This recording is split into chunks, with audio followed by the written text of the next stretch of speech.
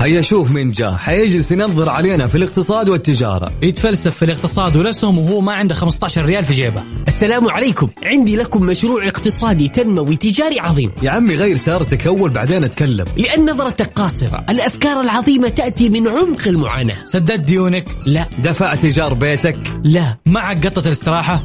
لا. أجل ورينا عرض كتافك. الاقتصاد علم وله مختصين، لو نبغى نعرف شيء عن الاقتصاد نسمع ميكس بيزنس على ميكس اف ام. الآن ميكس بيزنس مع جمال بنون وعبد العزيز عبد اللطيف على ميكس اف ام. ميكس بيزنس مع جمال بنون وعبد العزيز عبد اللطيف على ميكس اف ام.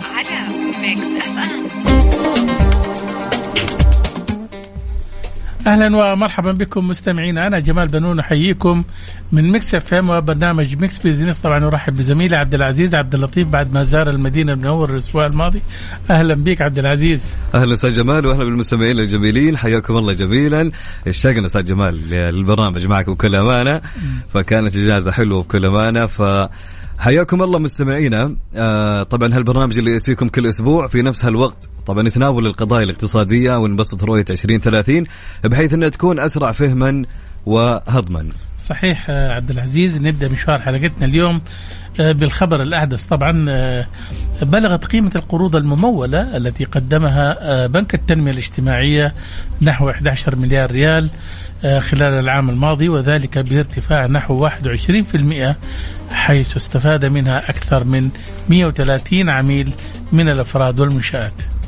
طبعا شكلت القروض تمويل الأفراد النسبة الأعلى من إجمالي القروض ب 48.3%، نحو 63 ألف قرض، يليها التمويل الحر بنحو 62 ألف تمويل، ثم تمويل الأعمال بنحو 6,000 قرض، وتمويل النقل ب78 قرضا.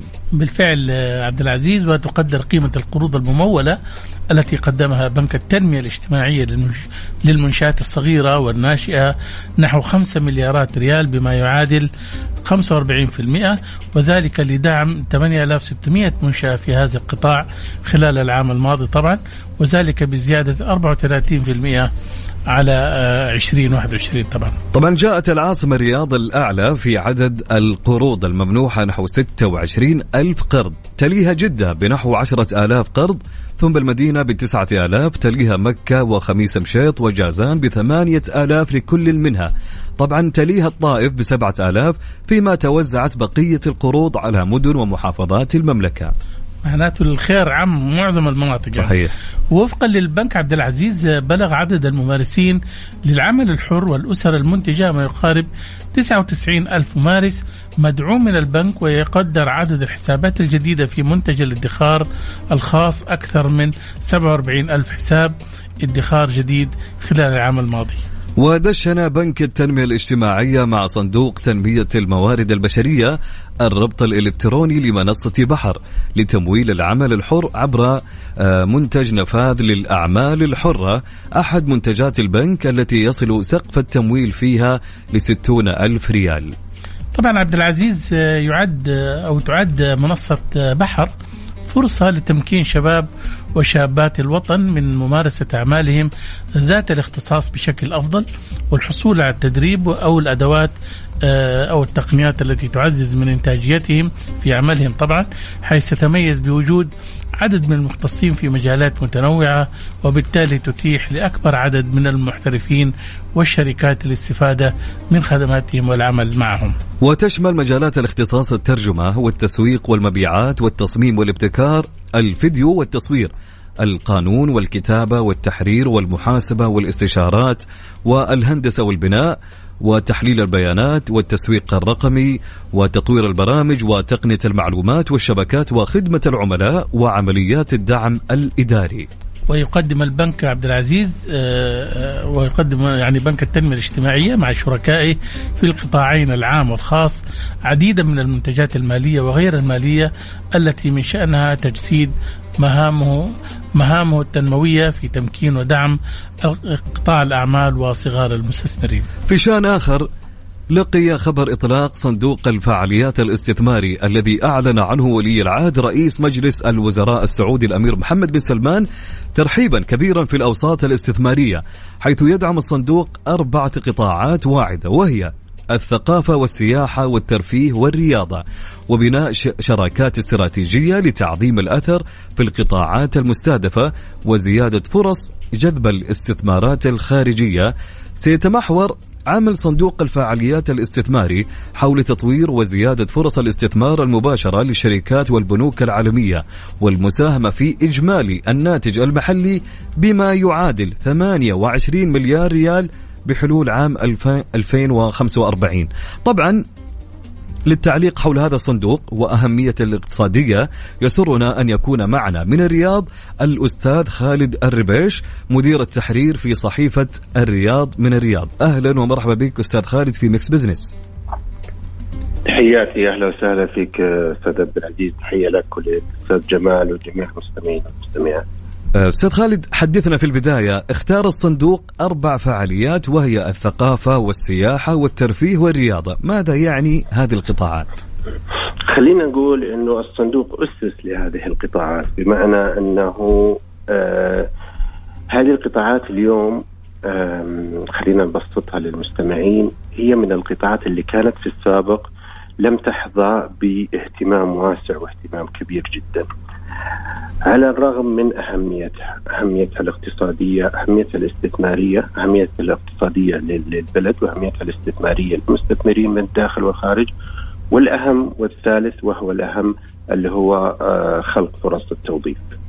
في المجالات الأربعة هذه من المجالات المهمة والسهل الحقيقة التعامل معها، بمعنى أنه اليوم في بعض القطاعات خصوصا القطاع السياحي، خصوصا مثلا قطاع الترفيه، أنت محتاج إلى أكاديميين ولا حملة ماجستير ودكتوراه حتى إنه يعملوا في هذه المجالات.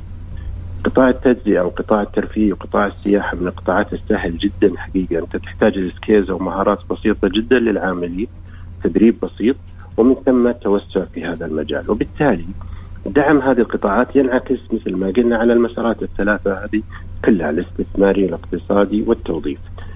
طيب ليش هذا الصندوق اليوم؟ طيب مو احنا اساسا عندنا صندوق للثقافه، وعندنا صندوق للسياحه، وعندنا صندوق للقطاع الرياضي، ليش اليوم هذا الصندوق للبنيه التحتيه؟ مهمه هذا الصندوق الحقيقه هي مهمه ذات ابعاد استراتيجيه مهمه يعني، والدليل الحقيقه اختيار المواقع اللي اعلن عنها الرئيس التنفيذي للصندوق، بمعنى انه اليوم انا هذه الارض هي ارض خام ما يوجد فيها اي خدمات. أنا اليوم كحكومة راح أوفر لك البنية التحتية كاملة، من كهرباء، من مياه، من طرق، من نقل، من خلافه، لكن أنت اليوم مطلوب منك كمستثمر أنك أنت تستثمر في هذا الموقع، لأنه كل شيء مهيأ لك. وأنت اليوم كشركة صغيرة أو متوسطة عندك آلاف أو عشرات أو مئات الفرص في هذا المكان أو في ذلك المكان بعد تهيئته. فالصندوق بالأساس هو تهيئة الفرص للمستثمرين، يعني أساس توجه الصندوق هو تهيئة الفرص للمستثمرين. إحنا كنا نتكلم B2B أو يعني جانب استثماري إلى جانب استثماري. فاختيار المواقع من الآن يعكس الحقيقة أنه هذا الصندوق أسس على أمر واضح ورؤية واضحة، أنه اليوم أنا أعمل في هذه القطاعات اللي كانت مهملة في السابق. نعم. والجانب الثاني أني أسس إلى بنية تحتية جيدة يمكن أن أبني عليها من خلال مشاريع مستقبلية. صحيح. بالتالي أستاذ خالد أعتقد أنه هذا حيساهم يعني أقصد صندوق الفعاليات الاستثماري في جذب استثمارات أجنبية، ولا كيف؟ يعني هذه واحدة من الأهداف، لكن بالتأكيد أنه ليس هو الهدف الرئيسي. احنا اليوم مثلا لو الافكار اللي موجوده في بريطانيا وخلافه، لما ناسس مثلا موقع، خلينا مثلا اضرب مثل في مدينه الرياض، موقع خارج مدينه الرياض واسس فيه عدد من الملاعب الرياضيه، وحوالين هذه الملاعب سينما ومقاهي ومطاعم وكذا. فالأسرة اليوم سوف تتحول إلى مفهوم مختلف، أنك أنت اليوم أنت وأولادك ممكن تطلعوا لهذا الموقع خارج زحام المدينة وتقضوا نص يوم في هذا، وبعدين تحضروا المباراة سواء في كرة القدم أو خلافه. عارف هذه الأفكار هي الأفكار اللي المفروض إنه نعمل عليها، والصندوق أعتقد إنه من هذه التوجهات اللي تبني عليها. وبالتالي أنت اليوم الاستثمار الأجنبي هو أمر مهم جدا، لكن إحنا نجيب استثمار أجنبي في أي مجال. إحنا نحرص أو الحكومة تحرص إنه أنت تستقطب الاستثمارات الأجنبية، النو هاو أو المعرفة أو المال، تستقطبها في المجالات اللي أنت محتاجها وممكن تأسس لك إلى جانب مستدام. نتكلم هنا عن جانب الاي تي والتقنيه ومايكروسوفت واي بي ام وابل وهذه الشركات المهمه. هذه يعني اليوم التوجه للثوره الصناعيه والتوجهات التقنيه الخطيره الحقيقه في الفتره المقبله هي اللي انت تحتاج فيها الى الشركات. لكن في قطاع الترفيه وفي قطاع الرياضه في قطاع السياحه قد لا تحتاج انت بشكل كبير جدا الى مثل هذه الاستثمارات الاجنبيه، خصوصا إذا كنا نركز بشكل أو بآخر على المشروعات الصغيرة. نعم. طيب يعني أستاذ خالد خليني أسألك، يعني الحديث كأنه يعني يجعلنا نتخيل إنه هل ممكن نرى في المستقبل مدينة أشبه بديزني ومدينة أشبه بهوليوود، أماكن الناس ليست فقط للسينما ولكن الناس تذهب لها للترفيه؟ هل ممكن نرى شبيه؟ أوريدي جمال إحنا صار عندنا يعني القدية، مشروع القدية تقريبا شبيه بهذا الموضوع. جميل. اليوم القدية هي خارج مدينة الرياض، تبعد عن الرياض يعني تقريبا نتكلم على 20-30 كيلو من منطقة جنوب الرياض، لكن من شمالها أكيد أنها تكون أبعد. طبعا هي تضم كل ما تفضلت وذكرته، كل أنواع الانترتينمنت والترفيه. بالتأكيد سيكون هناك وحدات سكنية، إقامة، فنادق وخلافه. أضف إلى ذلك أنه الإعلان السابق أنه سيكون مقر لنادي الهلال ومقر لنادي النصر، والمقر ليس فقط باستاد رياضي بس هو استاد رياضي بالإضافة إلى سكن، بالإضافة إلى مكان للإقامة. صحيح. بالنسبة للاعبين والمنتسبين للنادي. لكن مثل ما تفضلت نعم هناك طيب احنا ترى هذا التوجه موجود، بس احنا كمان نبي نحتاج الى تغيير بعض المفاهيم. طيب هل يمكن انه بكره بدل ما يكون اوقات العمل 5 أيام في الاسبوع ممكن تكون 4؟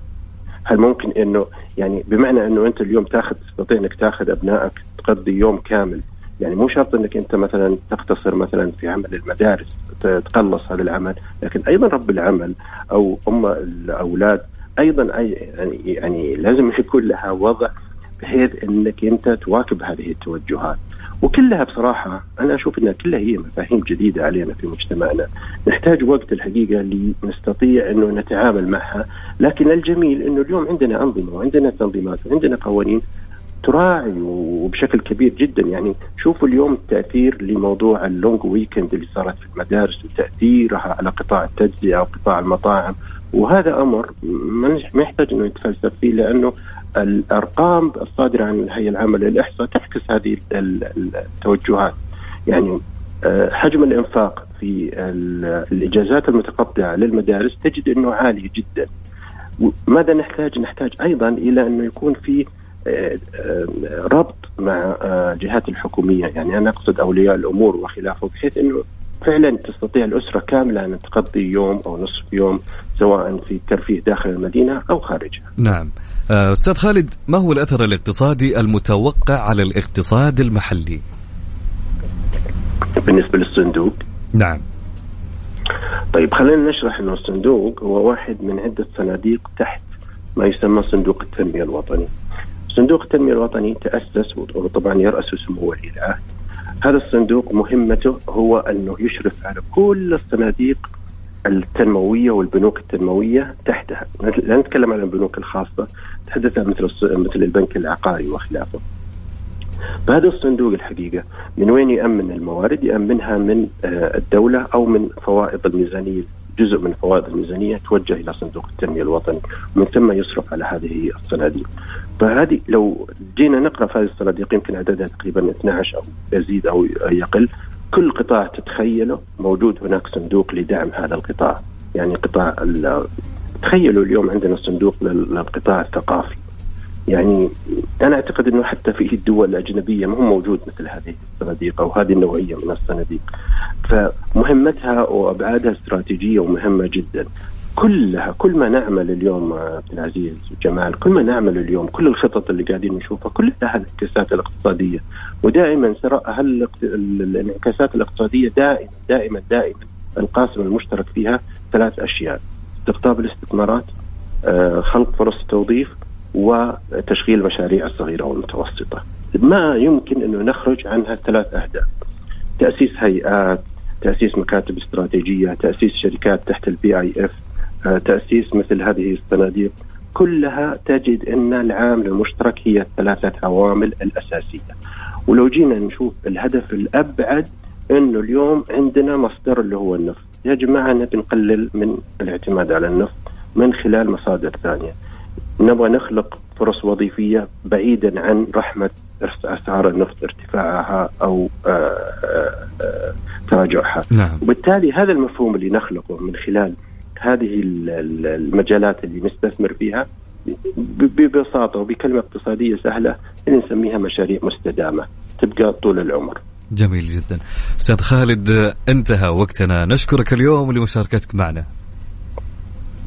أهلا وسهلا فيكم، وشكرا لك وشكرا لك لي هذه الفرصة. شكرا لك. شكرا. مستمعينا، كان معنا الأستاذ خالد الربيش مدير التحرير في صحيفة الرياض اتصالا هاتفيا من الرياض.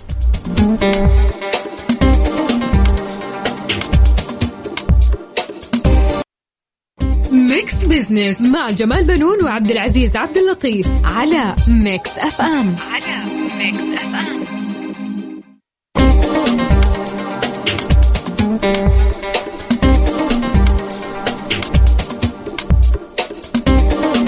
أهلا بكم من جديد مستمعينا عبر أثير إذاعة ميكس اف ام. أنا أخوكم عبد العزيز عبد اللطيف والأستاذ جمال بنون. أهلا أستاذ جمال. أهلا وسهلا عبد العزيز، وأهلا بالسادة المستمعين.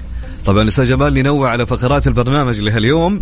كالعادة في فقرة على السريع نستعرض أبرز الأحداث والأخبار الاقتصادية مع تعليق على بعض منها. وفي فقرة حسبة ونسبة السؤال المطروح على مواقع التواصل وحساب ميكس اف ام على تويتر. سؤالنا يقول: كيف ستتصرف إذا قررت الشركة التي تعمل فيها بإلغاء التأمين الطبي لوالديك؟ يا سلام، في يوم من الأيام كنت شغال في شركة والشركة أعطتك تأمين طبي أنت ووالديك. في يوم من الأيام ألغوا التأمين عن والديك. عندك 3 اختيارات. الاختيار الأول راح تبحث عن السبب. الاختيار الثاني ما يهمك الموضوع وبتتركه. أو الاختيار الثالث تتحمل المبلغ الإضافي للتأمين لهم. فشاركونا في رأيكم اليوم. سؤال جدا جميل بكل أمانة. أباخذ رأي أستاذ جمال، بس شاركونا على الواتساب أو على تويتر. على الواتساب على الرقم، سجل عندك على 054 88 11 700 054 88 11 700. ايش رايك أستاذ جمال في السؤال؟ والله عبد العزيز، شوف الآن من أسبوعين تقريبا في عدم رضا ضد شركات التأمين. رفعوا أسعار التأمين على السيارات، وأيضا الآن يعني عندهم الآن رفعوا التأمين عن الوالدين في كثير في الشركات. ليش؟ لأنه ما تعرف يعني بالنسبة، ربما أظن يعني حسب التصريحات اللي دائما نحن نسمعها، في أعباء إضافية زادت على شركات التأمين، فهي قاعدة تتخلص من المصاريف الإضافية. ولكن أنا أعتقد أن الموضوع هذا فيه إجحاف، خاصة فيما يتعلق بالوالدين. يجب أن الشركة إذا كان مثلا فيما يتعلق بالوالدين، اليوم كثير من الموظفين الشباب تلاقيه مثلا يعني إذا كان خاصة لما يوصل في سن يعني الشباب اللي شغالين اليوم تلاقي أبوه يعني في سن تقاعد أو إنه مثلا على الضمان أو شيء زي كذا. فبالتالي يجب إنه ينظر على هذه المسائل. ربما تكون في جمعيات تعاونية خيرية تتحمل هذه التكاليف مع التأمينات، بحيث أنها تقوم بواجبها الإنساني والاجتماعي، وبالتالي كمان يكون في جزء من التكافل الاجتماعي اللي احنا نعيشه في هذه البلاد، بحيث أن نعطي أمان الصحة والعيش الكريم لكبار السن بحيث انهم يستطيعوا ما يقعد هو في اخر عمره يقعد يدور على علاج ولا يدور على يتشحت من احد يعني مثلا عارف. فبالتالي انا اعتقد انه هذا الموضوع جدا مهم وانساني كمان بالدرجه الاولى. بس خلينا نشوف اراء الساده المستمعين، نستمع على تعليقاتهم. طبعا خليني اسمع رايك كمان. يا ليت انا كنت بقول لك يعني انا مع رايك، ويا ليت تكون يعني خلينا ما نقول اجباريه، لازم تكون مهمه لكل الشركه الزاميه. يا ليت والله. نعم. فهي مهمه جدا بكل امانه.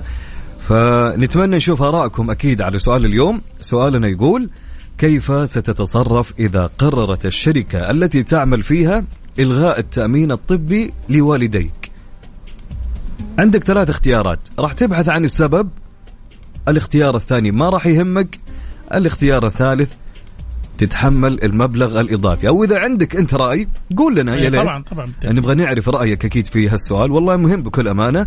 فشاركنا على الواتساب على الرقم 054-88-11-700. نعيده 054-88-11-700. طبعا في فقرة أهل الثقة نتحدث عن نظام الوساطة العقارية الجديدة الذي بدأ سريان العمل به. وللحديث حول هذا الموضوع سيكون ضيفنا من الرياض الأستاذ تيسير المفرج، مدير عام الاتصال الاستراتيجي والمتحدث الرسمي الهيئة العامة للعقار. حيكون اليوم معنا إن شاء الله باتصال هاتفي من الرياض. كل هذا وأكثر أكيد أستاذ جمال اليوم في ميكس بيزنس. طبعا ميكس بيزنس مع جمال بنون وعبد العزيز عبد اللطيف على ميكس اف ام. أهل الثقة ضمن ميكس بيزنس على ميكس اف ام.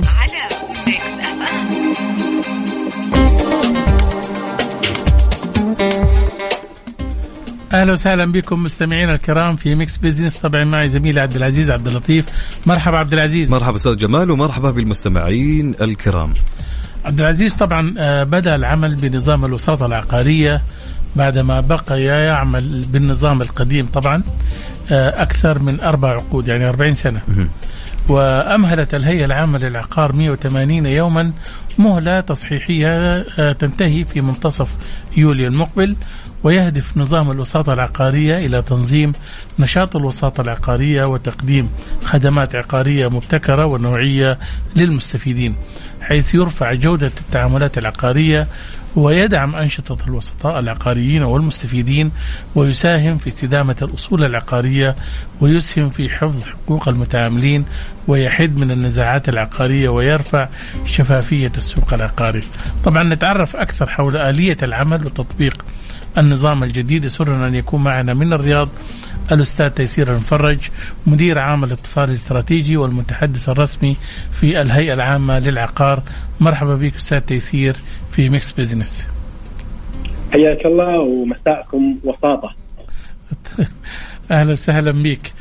خلينا أعرف منك أول شيء أستاذ تيسير، أثر تطبيق الوساطة العقارية الجديد على سوق العقار في السعودية.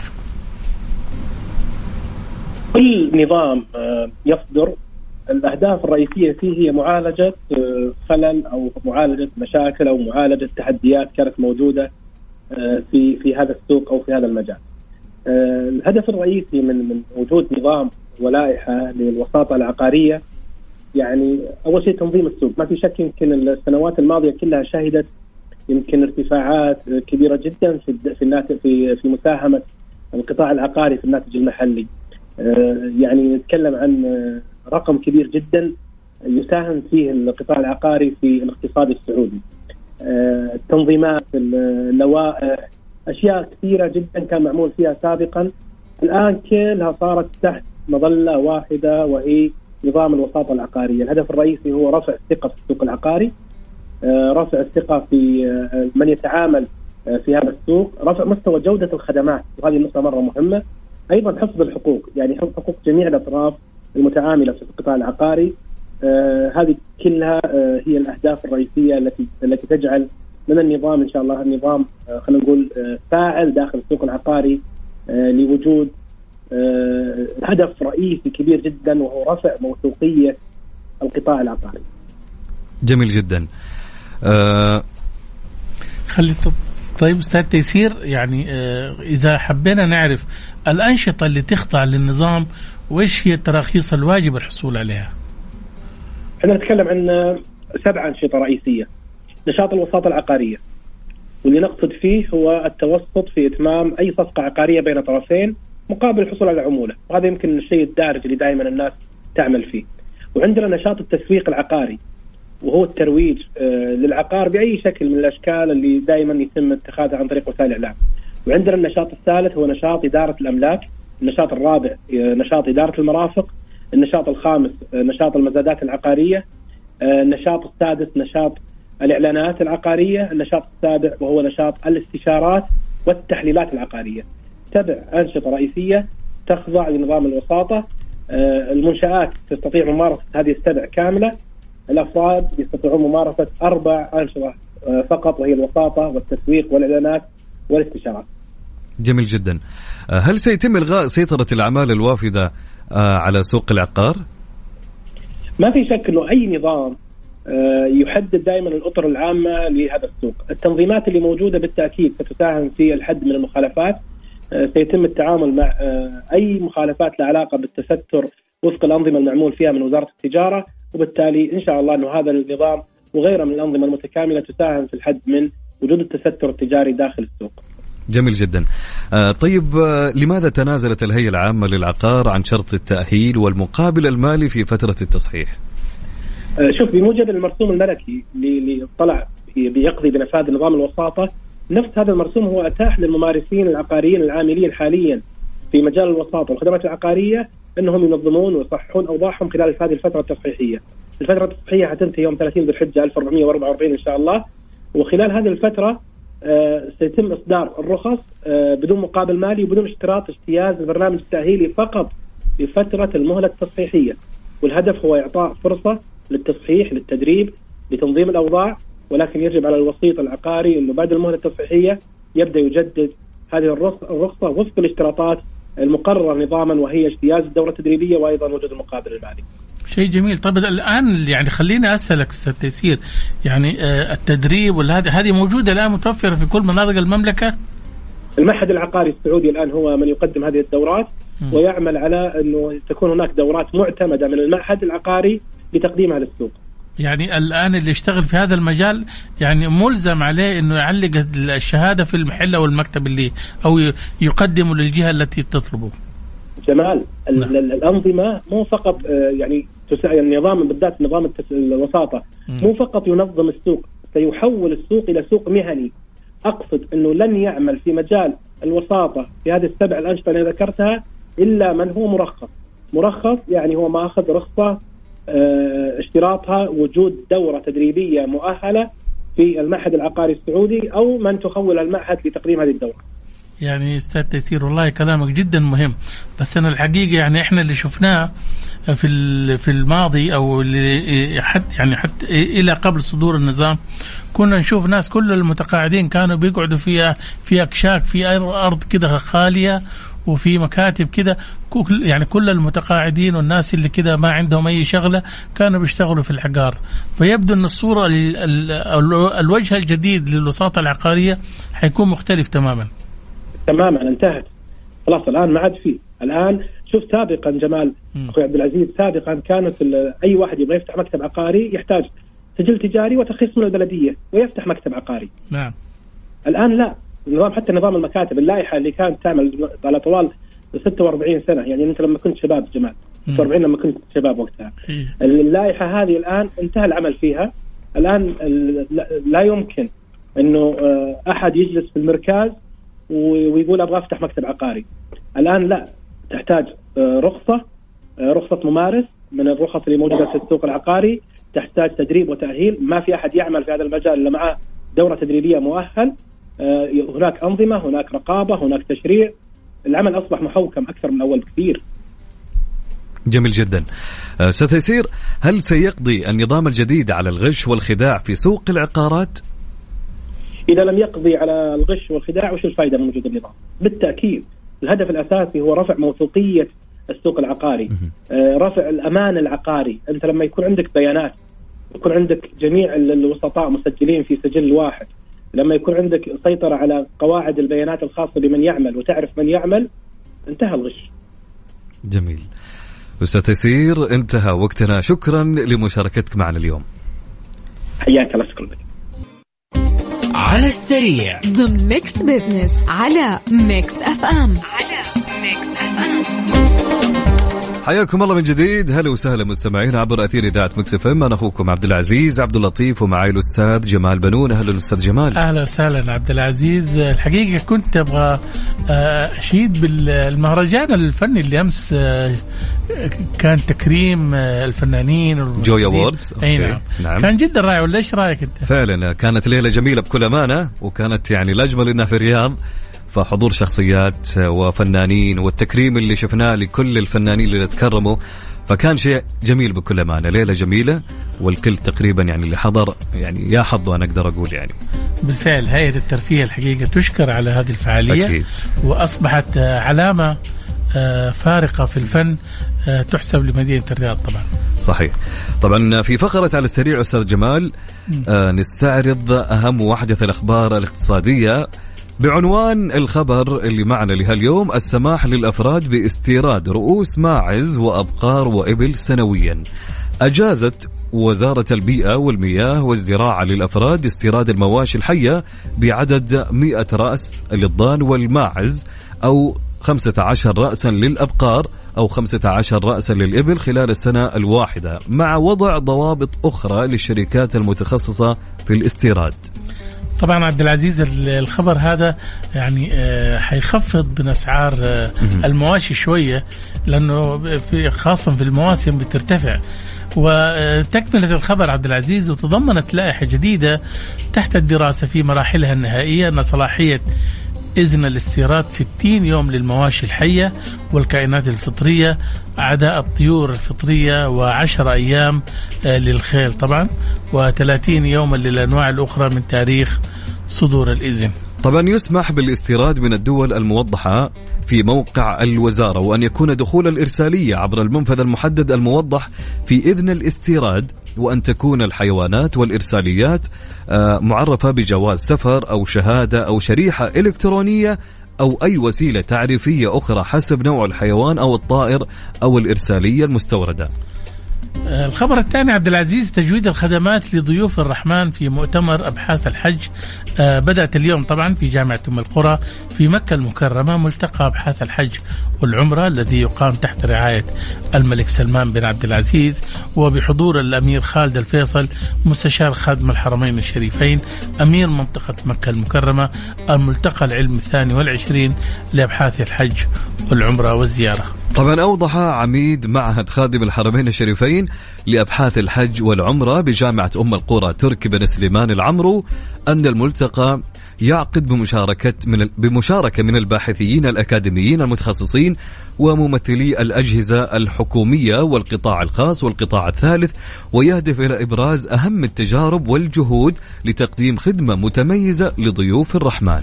وأشار إلى أن الملتقى يشمل 7 جلسات علمية يناقش فيها 33 متحدثا عددا من المحاور العلمية، إضافة إلى ورش عمل وجلسات للملصقات العلمية، وذلك من خلال 3 محاور رئيسية تناقش ثقافة تجربة الضيف وأهميتها في تحقيق رضا ضيوف الرحمن عن جودة الخدمات المقدمة لهم وفهم احتياجاتهم وتوقعاتهم. وفي خبرنا التالي والأخير: أكثر من 10 مليارات دولارات مشاريع سعودية تنموية في 46 دولة أفريقية. قال عزام البراك مدير عمليات الصندوق السعودي للتنمية في شرق وجنوب إفريقيا أن الصندوق السعودي للتنمية منذ تأسيسه في 1975 قدم الدعم ل 46 دولة إفريقية من خلال تمويل أكثر من 408 مشاريع في إفريقيا بقيمة 10.47 مليار دولار. وأوضح البراك أن هذه المشاريع تمثل 60% من إجمالي المشاريع التي مولها الصندوق، وتشمل مختلف القطاعات مثل التعليم والصحة والنقل والاتصالات، الزراعة والطاقة وغيرها. طبعا جاء ذلك خلال مشاركة وفد من الصندوق السعودي للتنمية في المنتدى الأفريقي الثاني رفيع المستوى للتعاون الثلاثي فيما بين بلدان الجنوب من أجل التنمية المستدامة الذي تستضيفه العاصمة الأوغندية كمبالا بحضور رئيس أوغندا يويري موسيفيني برعاية كل من الحكومة الأوغندية والبنك الإسلامي للتنمية وبرنامج الأمم المتحدة للمائي والآلية الإفريقية لتقييم النظراء ووكالة تنمية الاتحاد الأفريقي ومكتب الأمم المتحدة للتعاون بين بلدان الجنوب. تأتي مشاركة الصندوق السعودي للتنمية في هذا المنتدى في إطار الاهتمام الذي يوليه الصندوق للمشاركة الفاعلة على المستوى الدولي للتعريف بجهوده ومشاريعه وبرامجه وإبراز إسهاماته التنموية التي تشمل القطاعات كافة في الدول النامية بهدف تحقيق أهداف التنمية المستدامة.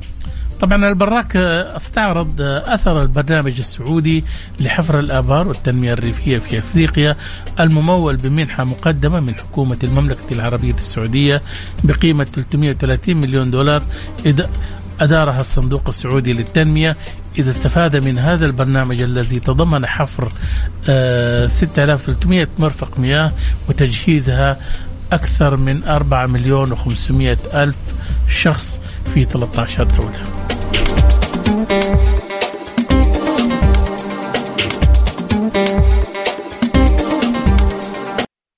ميكس بيزنس مع جمال بنون وعبد العزيز عبد اللطيف على ميكس اف ام.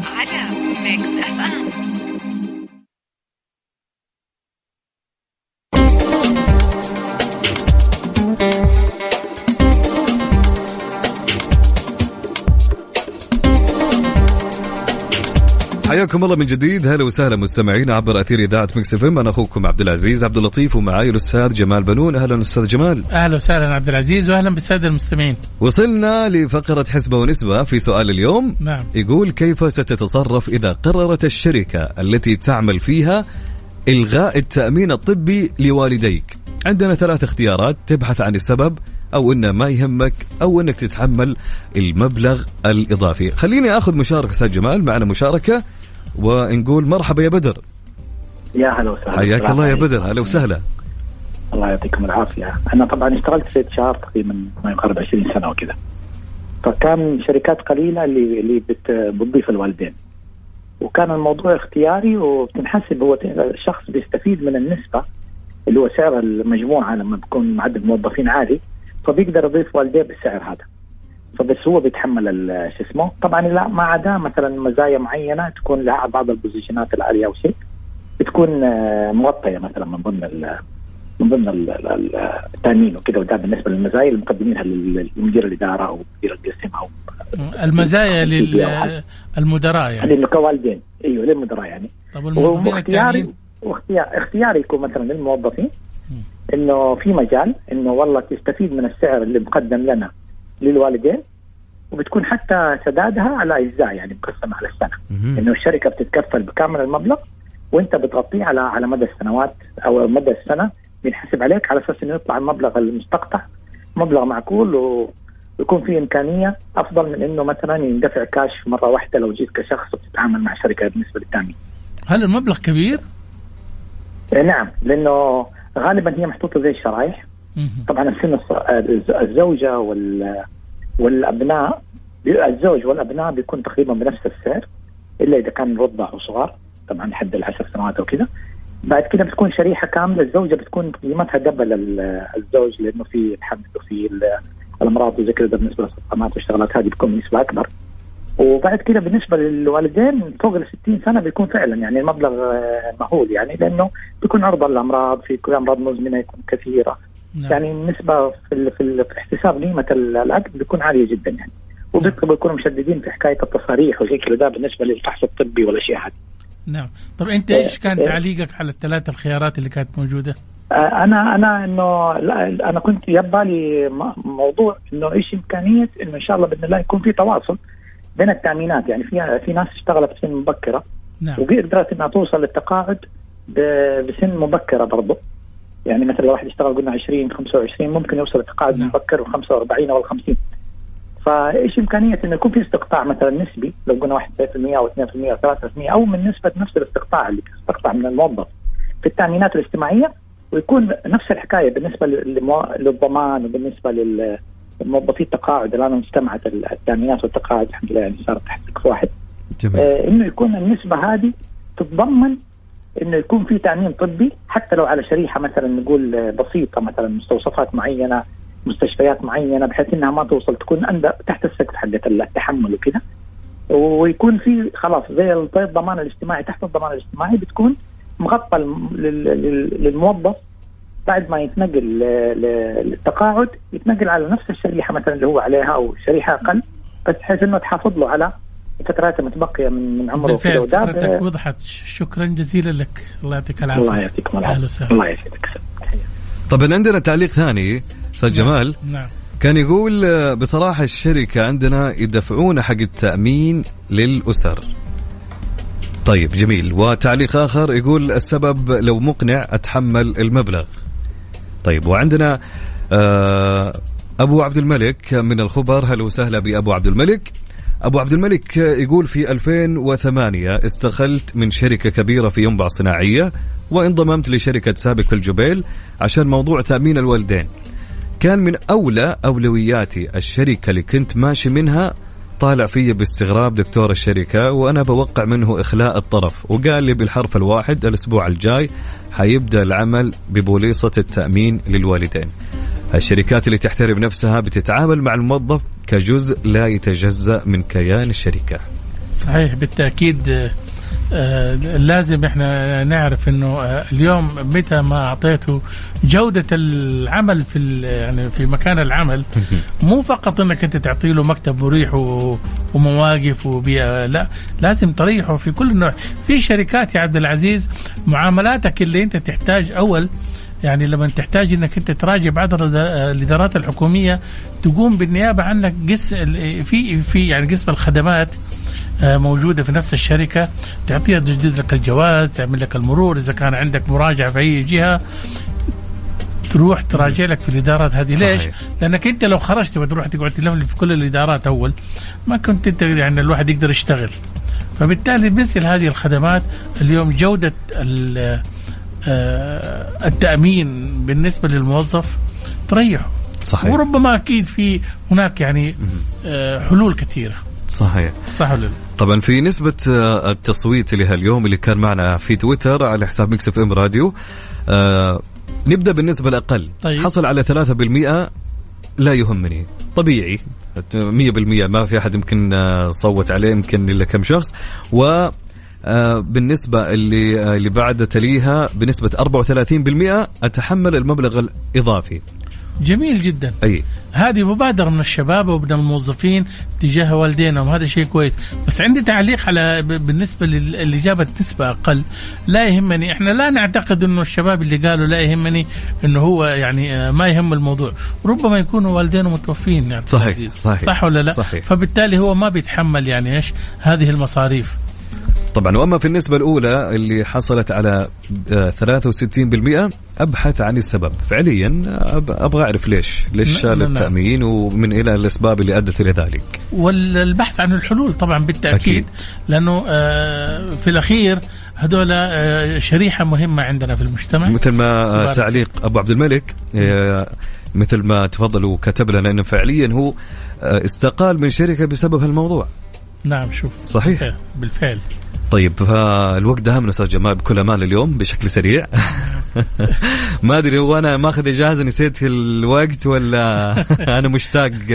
لا بالفعل الحوار كان ممتع والمواضيع كانت شيقة وتعليقات السادة المستمعين أعطت للحلقة ميزة اليوم. صحيح.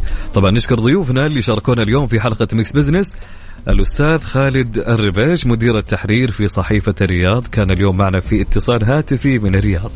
وكان معنا الأستاذ تيسير المفرج مدير عام الاتصال الاستراتيجي والمتحدث الرسمي في الهيئة العامة للعقار من الرياض. وشكرا يعني تقريبا لآرائكم ومشاركاتكم معنا اليوم، وبإذن الله موعدنا يتجدد معكم الأسبوع المقبل بحول الله تعالى. بإذن الله إن شاء الله نكون قدمنا لكم حلقة دسمة وطبق من المعلومات المفيدة. في أمان الله.